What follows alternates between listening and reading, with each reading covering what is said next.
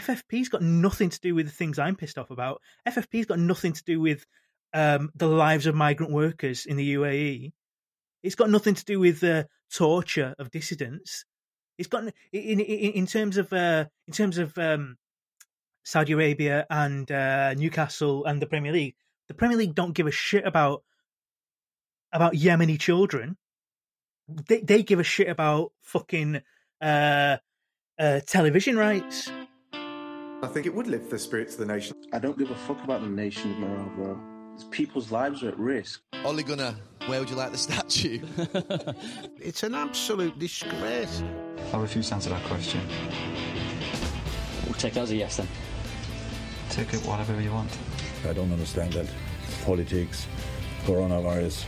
Why me? I wear a base cap and have a bad shave. Hello comrades, and you're very welcome to the Football Spin. It's Football Spin on a Monday night. It's a big day for the city of Manchester.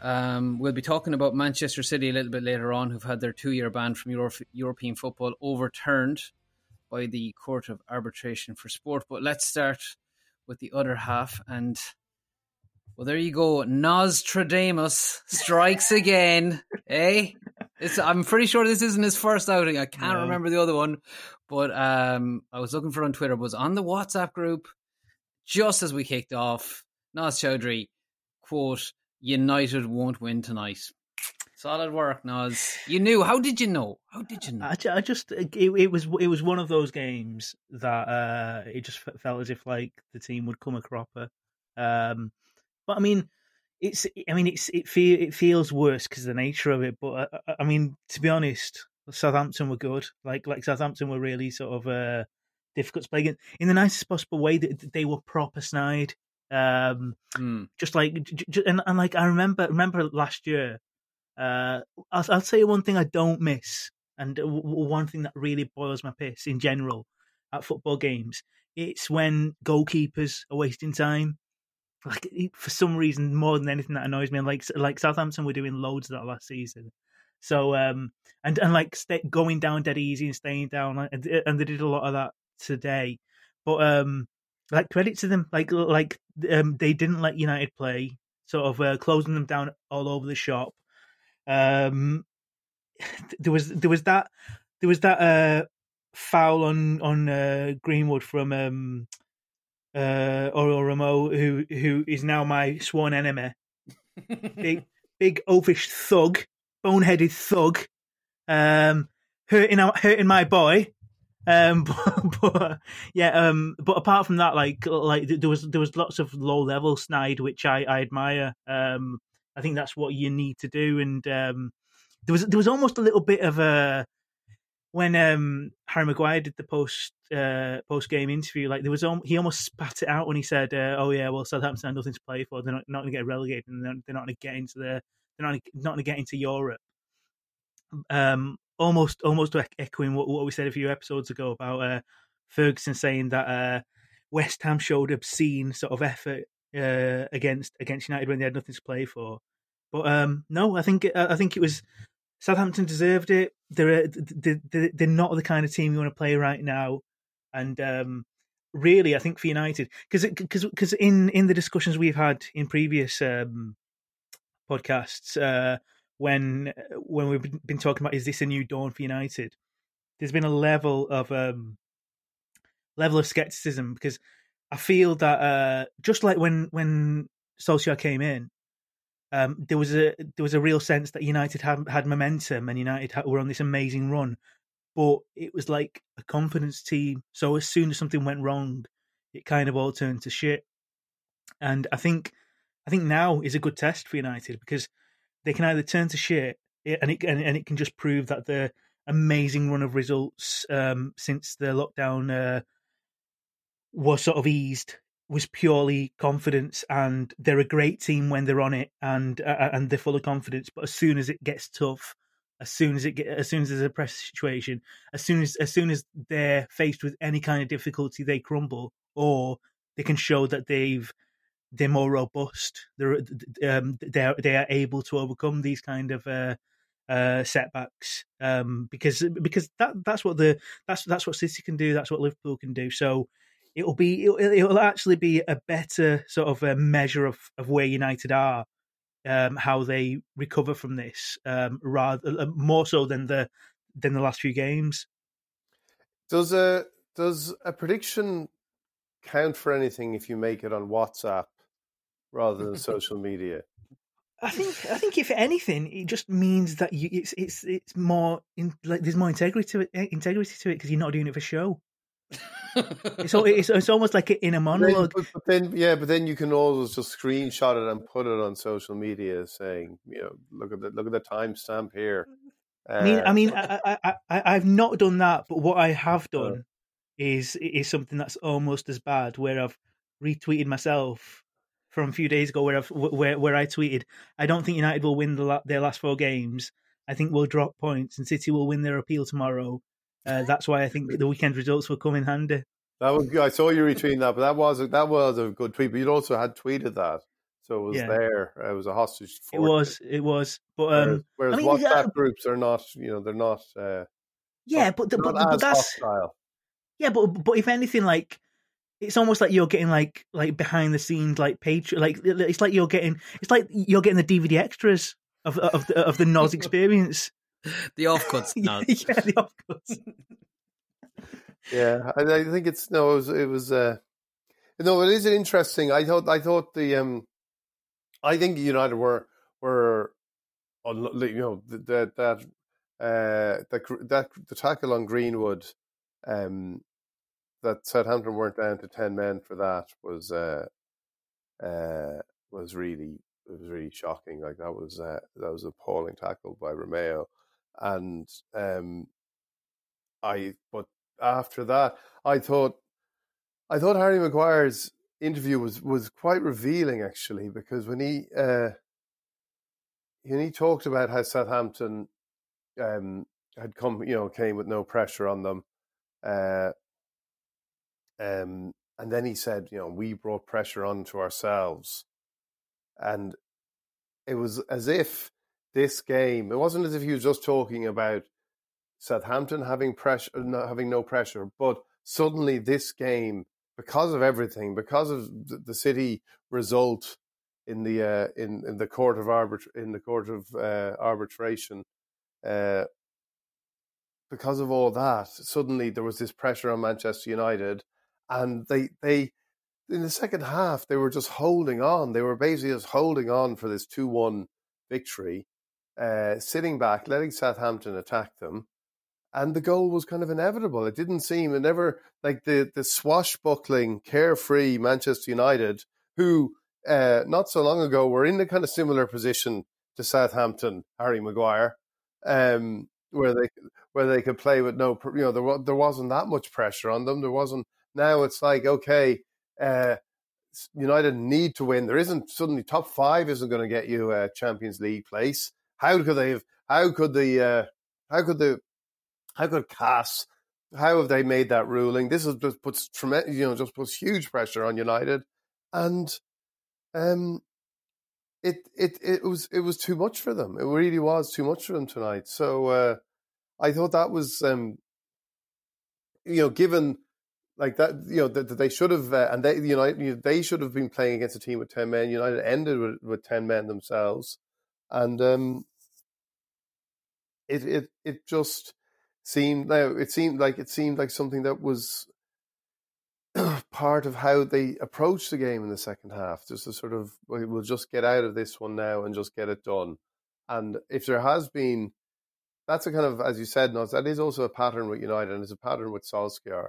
So that is something that is probably concerning for the rest of the season. Although I do think United will finish above Leicester, certainly. It's interesting how a result like that can totally change your perception of the forthcoming fixtures as well, isn't it? Because like it goes from sort of thinking, United will sort of like carry on with their run and steamroll these teams. Suddenly Palace on Thursday away to Palace on Thursday feels like a tough game because again, sort of like Palace love to be party poopers. It's a really, for some reason, Palace are a really tough game to play sort of at night under floodlights. Then you've got Sunday. Obviously, Chelsea was always going to be a tough game in the semi-final. Then you've got West Ham under Moyes. Credit where credit's due. Like they are another team who are just generally a really awkward team to play against, but have obviously got an informed striker and have hit upon form. And then obviously you've got the last game against Leicester. So suddenly United could very easily not make a Champions League spot. You think this is it for United now? You think that's it? 59 points. That's it. That's them done. I concentrate in the cup now. Get the FA Cup in the bag. That's a good season. Finish fifth. Fine. I just think like I said, and like Dion sort of suggested, like there's no point in Harry Maguire sort of like almost suggesting like annoyingly that was saying that Southampton had nothing to play for, therefore they could play with freedom. When that's how United have been playing until it matters, and then when it matters, they drop points. It's this is the test now. Like the test isn't sort of how you do when you're playing well. The test is, okay, you've drawn a vital game. You could have gone third. You're still fifth. Like, what have you got about you? Like, how can you recover? Like, even for the manager, it's a bit of a test because what does he do now? So far, it's been a case of he's been keeping the same 11 because it's a winning formula. Why change it? Maybe in the second half they did show signs of fatigue. Solskjaer was asked that question after the game and sort of said, no, that wasn't an issue. But obviously he'd say that because if he says anything else, that's implied criticism of his tactics, of keeping the same team. So what does he do now against Palace? Does he change it now? This is the measure of the team now. This will show how good they are. And then, I mean, one thing to consider is United do have a slight plan B of if it does all turn to shit in the league, then there is the avenue of winning the Europa League to get into the Champions League. But again, like I say, the way that Southampton played and the way they got about United and they used all these some of these nefarious sort of tactics to get about them. Maybe tonight is a bit of an indicator about how United might struggle in Europe against sort of canny sort of opposition. So there's lots to debate. I mean, don't get me wrong. Like there's positives as well. Like there was positives from United tonight. I thought Rashford was sharper than he's ever been, as well as his goal. He just looked on it. I thought Pogba was quite interesting because he obviously made that mistake that cost the goal, and then he made a similar sort of mistake where he lost the ball, and in previous seasons at United, like that could have easily resulted in him getting a red card or something, because what he tended to do whenever he made a mistake for United is try too hard to rectify it. It would be a bit of a spiral, and because everything depended on him in terms of like getting United out of trouble and the one source of sort of creativity, like he didn't handle that pressure well. So it was interesting that sort of because there was other people that he could rely on within the team, we didn't get that situation where he just totally combusted under the pressure, under the singular pressure. He didn't do much either, did he? He didn't do much, and neither did Fernandes. And again, that's a question mark that we've actually brought up previously in this podcast about whether United, as much as his Fernandes's involvement in the team has been transformational to the whole team in terms of form, is United's form linked too closely to his own individual form? So when he doesn't perform, does that mean United don't? So yeah, lots of questions, but it'll be interesting. I think double player of the month now, double cards for Fernandes there. So I think looking back, Maguire's interview is actually something. It's like he's almost harking back fondly to those early days, or those recent days, because even referenced how there was no pressure on Southampton because they came here, came to Old Trafford, and there no crowd. Even mentioned that, like it was just the whole package the whole dream of no pressure. He was just painting this beautiful picture of freedom for Southampton, with no crowd, no pressure, nothing to play for. Now you could argue that Manchester United never in that position, and that's probably fair. But it was extraordinary because it is that thing. We've talked about this before about the behind closed doors games, that what it's doing for players and how it's releasing some of them. And Arteta has said this about Arsenal, but even Maguire to say that as well, again, just tells you about how this is a sort of unreal time. And maybe players can forget for a lot of it what is actually at stake or what matters. But then there's a game like tonight where it's focus for United because of everything. And I think the City result was probably critical in that, because it put pressure on in a way that even though everyone knew this was coming today, and nobody really seemed to know which way it was coming, even though there were some predictions about things at the end of last week. It doesn't seem that anybody knew what was going to happen, and so that's a kind of body blow just for United, just on the day of a game like this, to go, okay, what we're actually aiming for has changed. So it was a significant evening for them, and not just significant in terms of dropping points, but in terms of what it says about them. Before we move on to City, just very quickly on the Romeo tackle, everybody's agreed it was absolute horror tackle, X-rated.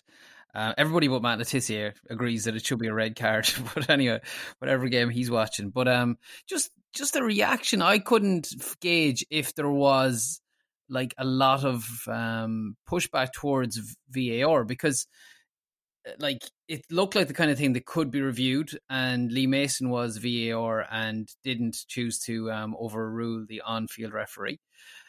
And it's almost like, I wonder if like at this stage it's just accepted that VAR now is as faulty as the on-field referee in their decision making, and it's kind of a shrug of the shoulders and, well, look, that's just the way it is. Like all faith is lost in Stockley Park. Well, it's something that reflects the world now, where no one can say I am wrong or I do not know. Like that is not a currency that people use these days, because that's seen as a weakness. Not knowing something is seen as a weakness, whereas saying you don't know something should be seen as a virtue, because you don't understand something and you want to admit to that and know more. And this idea that VAR is overruling the referee, like, that's not how it should be seen. VAR should be seen as something that helps the referee. So you don't want a situation at the end of the game where the referee is being criticised for making the wrong decision. So what VAR should be is a help to the referee to avoid that scenario. There is no shame in VAR showing something to the referee that he just missed. It should be seen as a tool that the referee can use, a support for the referee. And there was even the option of the screen. Sorry? The screen, to refer to the screen. Exactly. Yeah. They could have sent it down. The referee could have jogged over and had a look at the screen. That wasn't used, and it's interesting. Well, do you think it's something to do with the fact that Arteta said after the Nketiah red card he didn't actually understand how that actual pitch side monitor works? Because it was one of those. It was a bit like the Nketiah one. It happened fast. The referee clearly didn't see it. It would take one look at that. Like, it was a bit like the Nketiah red card. It's literally Michael Oliver, wasn't it? Trotted over to the screen. One look, that's a red card, and then back. And it's one of those that you think, just refer to the screen. He'll only need one look at it to say that is a nailed-on red card sent. That's the. I mean, it just so much of it just seems like common sense isn't being used, and there's other factors that are at play, like egos, like the concern that what will managers think, what will TV think, will it look as if the referee's being undermined on the pitch? It's just it's a bit ridiculous, and it's a little bit like in Italy they've got their own problems where essentially it seems as if anytime the ball touches a hand or arm in the penalty area, it's a penalty. It's a straightforward penalty, and I think the number of penalties in the Premier League is something like 180, and in Serie A it's 207. So simply because literally you can blast the ball at a player's arm and it's a penalty, and that's another example of how I mean, it's a different league but there's just no common sense being used. It's like everyone could see that was a dangerous tackle apart from Matt Letizia, and yet the correct decision was not come to. It baffles me slightly that sort of this extra layer of technology which is meant to help suddenly becomes this hot potato that confuses people and worries people and is seen as like the robot versus the referee. Okay, well, let's move on to Manchester City. Their 2-year ban from European football today was overturned after the Court of Arbitration for Sport found that most of UEFA's charges were time-barred or not established. Now, this isn't the full ruling. We'll see that in a couple of days' time. This was a 377-word summary of the ruling. Now, lots of people will point to the fact, Ian, that this wasn't an exoneration by any stretch and that the court found that Man City had disregarded principles and obstructed the investigations. And as such, like the 10 million of the 30 million euro fine was upheld. But nevertheless, it's a huge victory for Manchester City, isn't it? Probably bigger than anything that they will actually do on the field in 2020.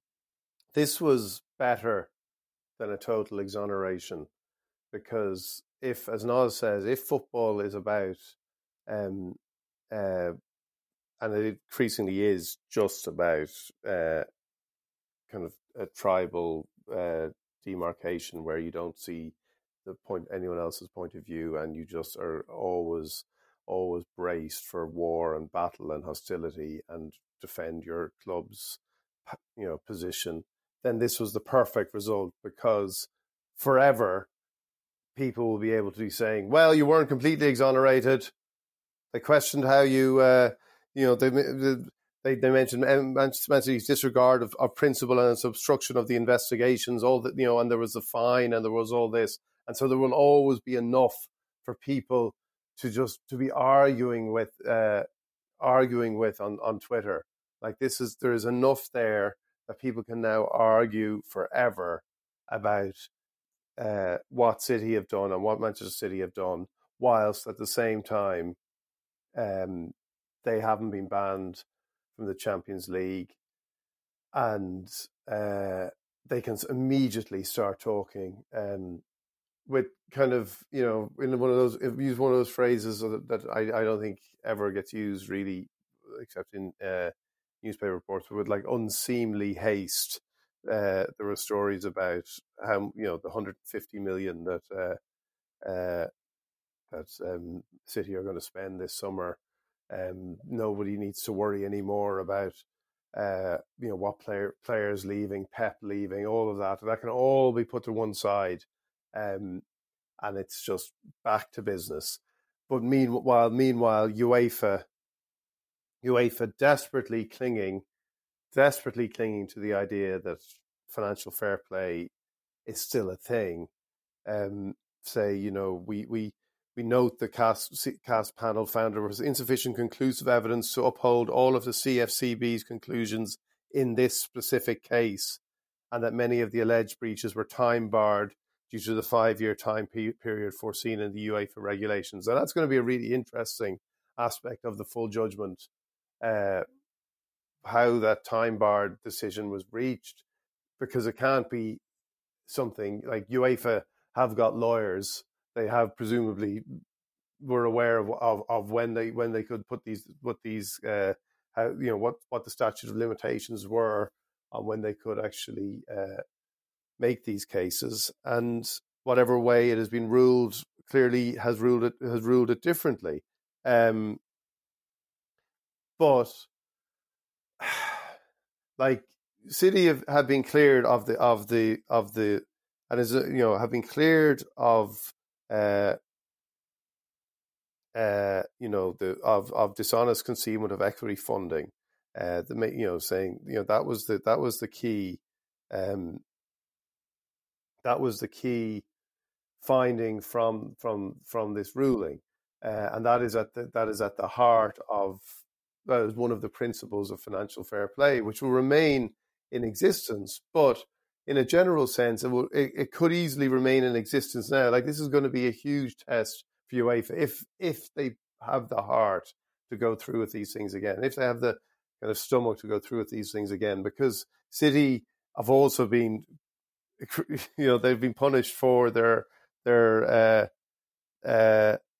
because of because for the obstruction of the investigation. Like, that is a key thing. They actually obstructed this investigation, even though they said there was nothing to it. They still have been fined in this judgment for the obstruction of the investigation. So the question might be, why would you do that? Why would you do that? Do you just feel it is such an injustice that this is taking place in the first place? Is that what you feel, that you actually must obstruct it on principle? Is that it? But whatever the reason, and we will know a lot more when we see the full ruling, it's one of those things that every club who is Newcastle United, if they're taken over, any club that now looks at what Manchester City did, or how this case has evolved, will actually think, right, is there some things, they will take lessons from it. They will take lessons from it. And in a broader sense, it is then a case of what becomes of financial fair play in terms of how it sits among the rules of sport. Is it going to become, and this is where we're talking in broader terms, we're moving beyond this case, moving beyond Manchester City, but is it in broader terms going to become like anti-doping regulations in athletics or in any sport, where I think it was Dick Pound, the former head of WADA, said that if you fail a drugs test, you're not failing a doping test, you're failing an IQ test. Is that what FFP is going? Is it going to become a case in some notional case in the future that they say, actually, what happened here was you just had very bad lawyers. You had very bad lawyers. We've got you for FFP violations. Next time you might want to get better lawyers. Perhaps that's it. Perhaps that's what FFP will become. And equally, then it's important to kind of feel like these are like the idea that there is a kind of a good guy on one side of this that has been denied a kind of victory by this ruling is wrong too, because there is no kind of white knight here trying to save the little man from the big beasts of football, because they are all big beasts. Now there are many aspects of this case that are unseemly, and there are many aspects of the emails that were leaked, the Manchester City emails, which were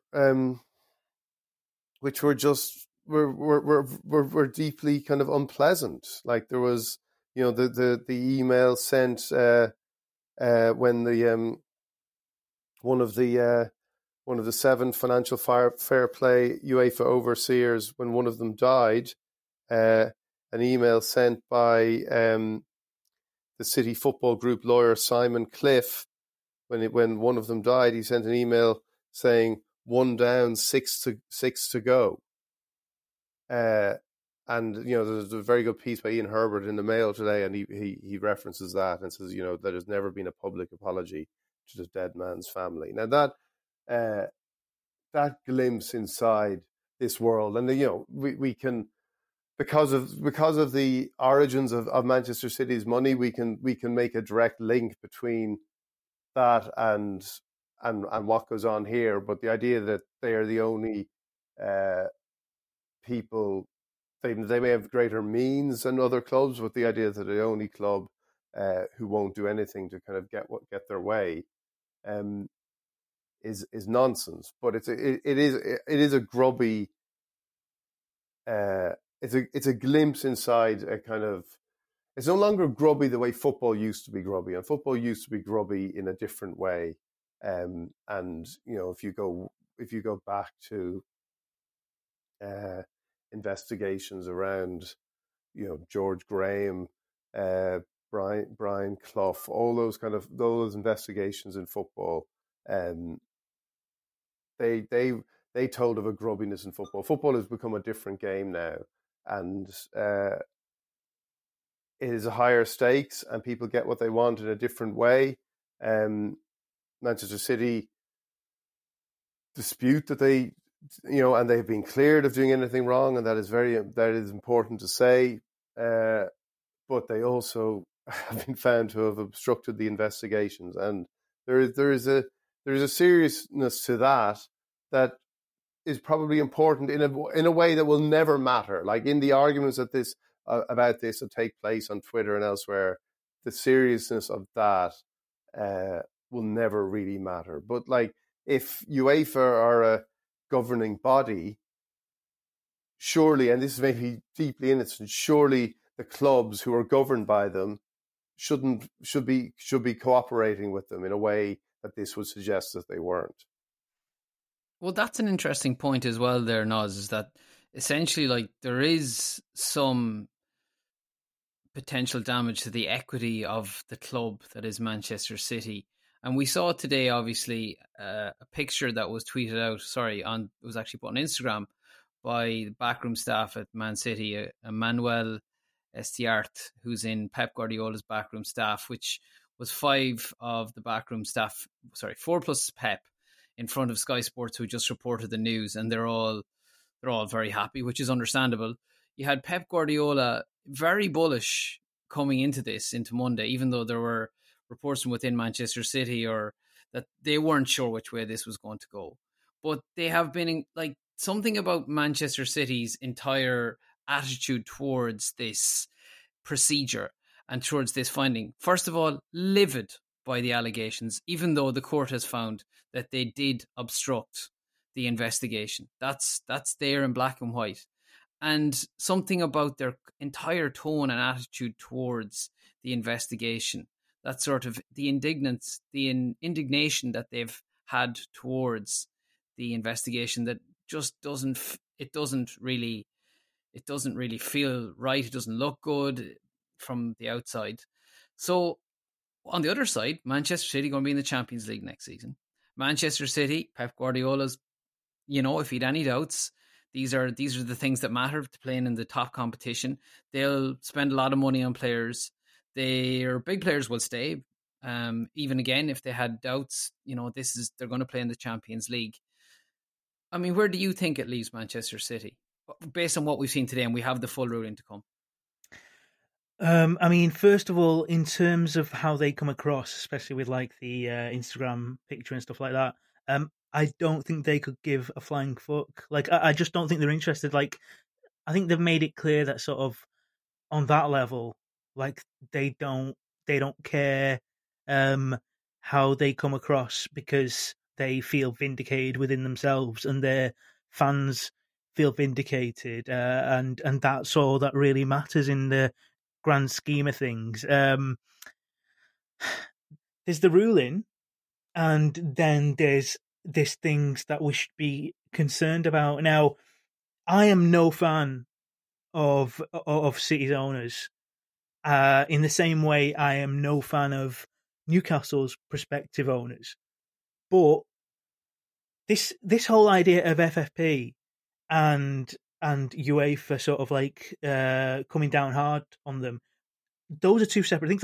Like FFP's got nothing to do with the things I'm pissed off about. FFP's got nothing to do with the lives of migrant workers in the UAE. It's got nothing to do with the torture of dissidents. It's got in terms of Saudi Arabia and Newcastle and the Premier League. The Premier League don't give a shit about Yemeni children. They give a shit about fucking television rights. involving another very dodgy sort of country with humanitarian sort of major humanitarian issues. It's so in terms of that, in terms of everything that sort of I find unpleasant and worrying and desperately disconcerting about these owners and sports washing and all that. That pisses me off. But that's not what this is about. Like if you because that's about being. It's not even about the fair and proper test in terms of whether an owner should come in. That's more ethical and moral. And I just and it hurts and it upsets me that that any club is being used to sports wash that. But in terms of FFP, like what is it for? Because to my mind, it's meant to be philosophically, it's meant to be essentially protecting clubs against themselves. That's how I understood it. So you can't have a situation where a club it gets into problems financially because they stretch themselves too far and they can't afford the outgoings that they're committing in order to essentially bet and risk on success. Now that doesn't seem as if what the version of FFP that's being that UEFA have attempted to implement. That doesn't feel as if that's what that's doing. What it feels like is it's protecting a monopoly of teams. So Manchester United, Liverpool, Real Madrid, Barcelona, Juventus, Bayern Munich, they will always be this cabal of sort of like grand traditional teams, and it'll be incredibly hard for anyone else to break into this cabal of successful teams, and success breeds success. So because these teams grew to a certain size at a certain time, they remain the hierarchy, and that in itself is bullshit because that's not fair. Like I know the reason why a lot of these owners come into these clubs is for nefarious reasons and it is sports washing or whatever. However, like from a City fan's point of view or from a Newcastle fan's point of view, how the fuck are they supposed to break in? How the fuck are they supposed to sort of break into this monopoly of sort of hierarchy teams who are always going to win stuff? And because they've got the fan base, because they got the turnover, because they've got this whole machine working for them, they will continue to be this these great traditional teams, and the likes of City and the likes of Newcastle and even Paris Saint-Germain or whoever. It's kind of like, well, you know your place, you know where you belong. It doesn't matter if you've got this money coming and you can't spend it. On that level, like it's almost a good thing that this happened. But because but then change the rules. Like get the rules changed. That's what I would think. But that's exactly it. Like, do change the rules, make it about something that's more than just sort of protecting the status quo. Like the rules should be there to protect the likes of Wigan. That's what they should avoid happening. And I think it's you who's mentioned it before, Dion, about you are slightly nervous about the situation at Chelsea because the thing is, if City's owners walked away now, they won't be able to function as they used to. But my understanding is that they have a level of sustainability, and they provided a level of investment within the club and sort of area around the club that there is a level of self-sustainment now. Whereas, like, as I understand it, Chelsea are far more under threat of like the owner just walking away and them being left in serious trouble.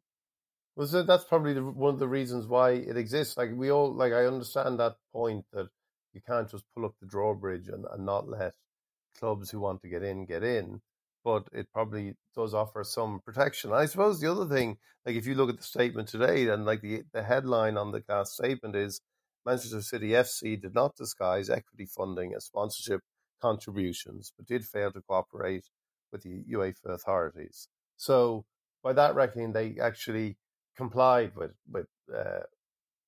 FFP.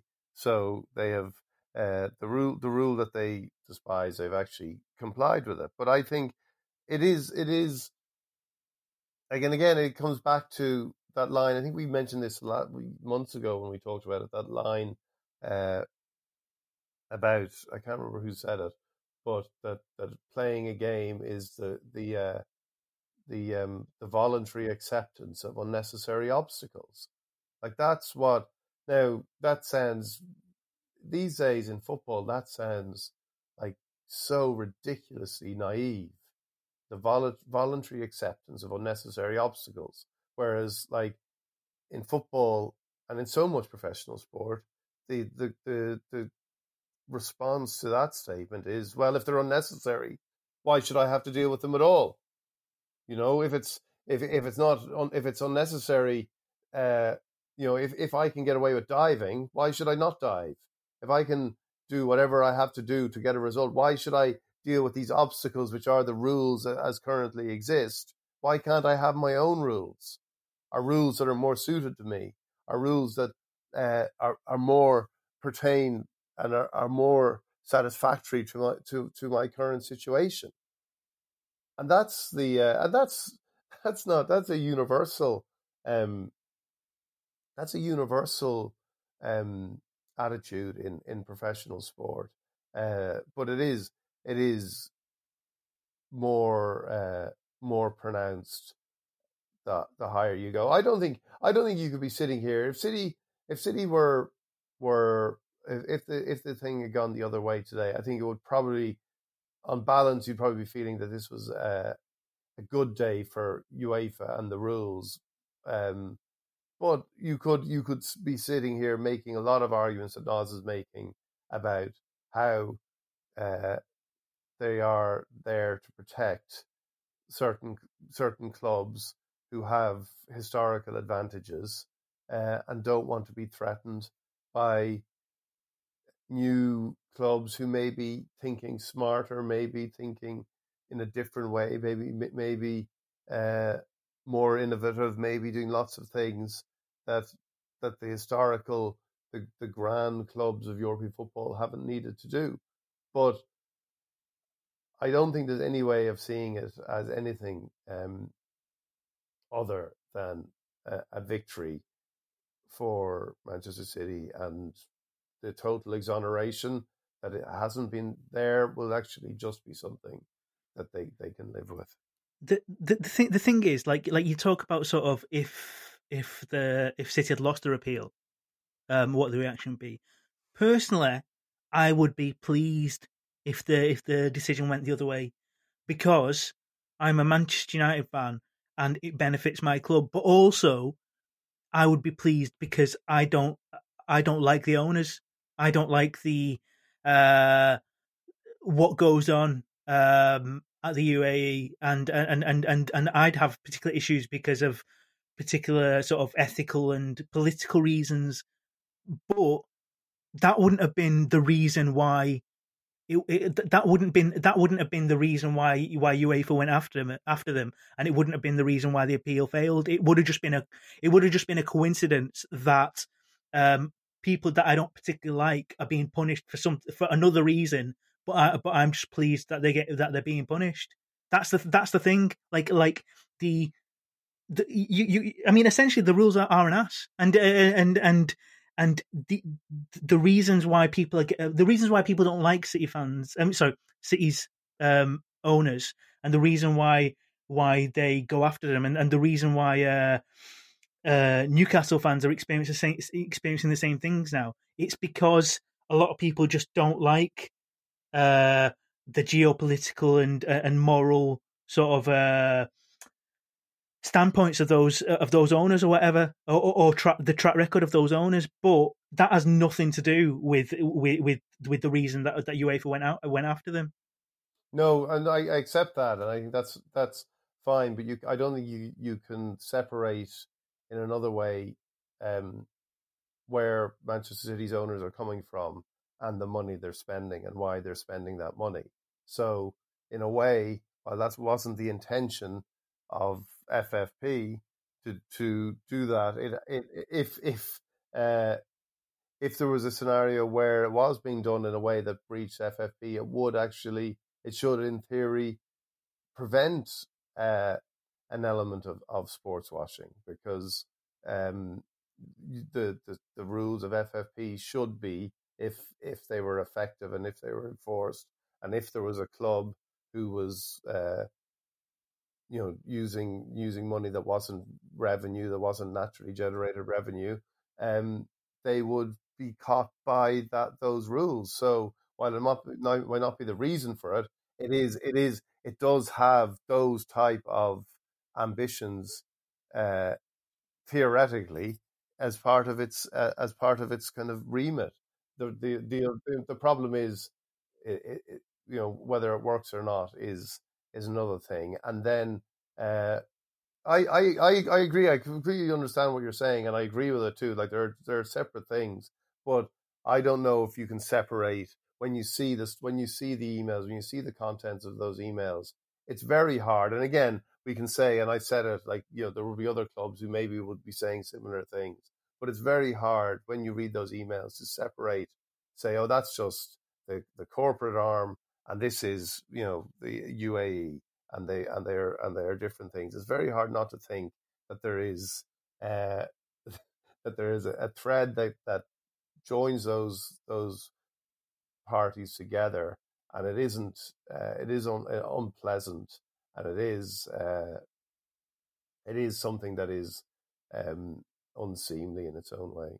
Yeah, I suppose you're right, because at the end of the day, the sort of the thread running through it all is that the reason why these owners are getting involved in these football clubs, whether it's PSG, whether it's City, whether it's Newcastle, that is linked to who they are, and otherwise they would not be interested. Like, what reason would they be interested in sort of buying these clubs? I suppose if that was, if you sort of remove that sort of motive, then all you're left with is kind of like Jack Walker types that just have got like this strong link to a club that they've got an affiliation with, and they happen to make a lot of money, and then they'll pump that into the club. Absolutely. The Glazers aren't there for because they love the region, and it's the same for lots of different clubs. Like, that's the reality of the Premier League. It's a rich man's playground.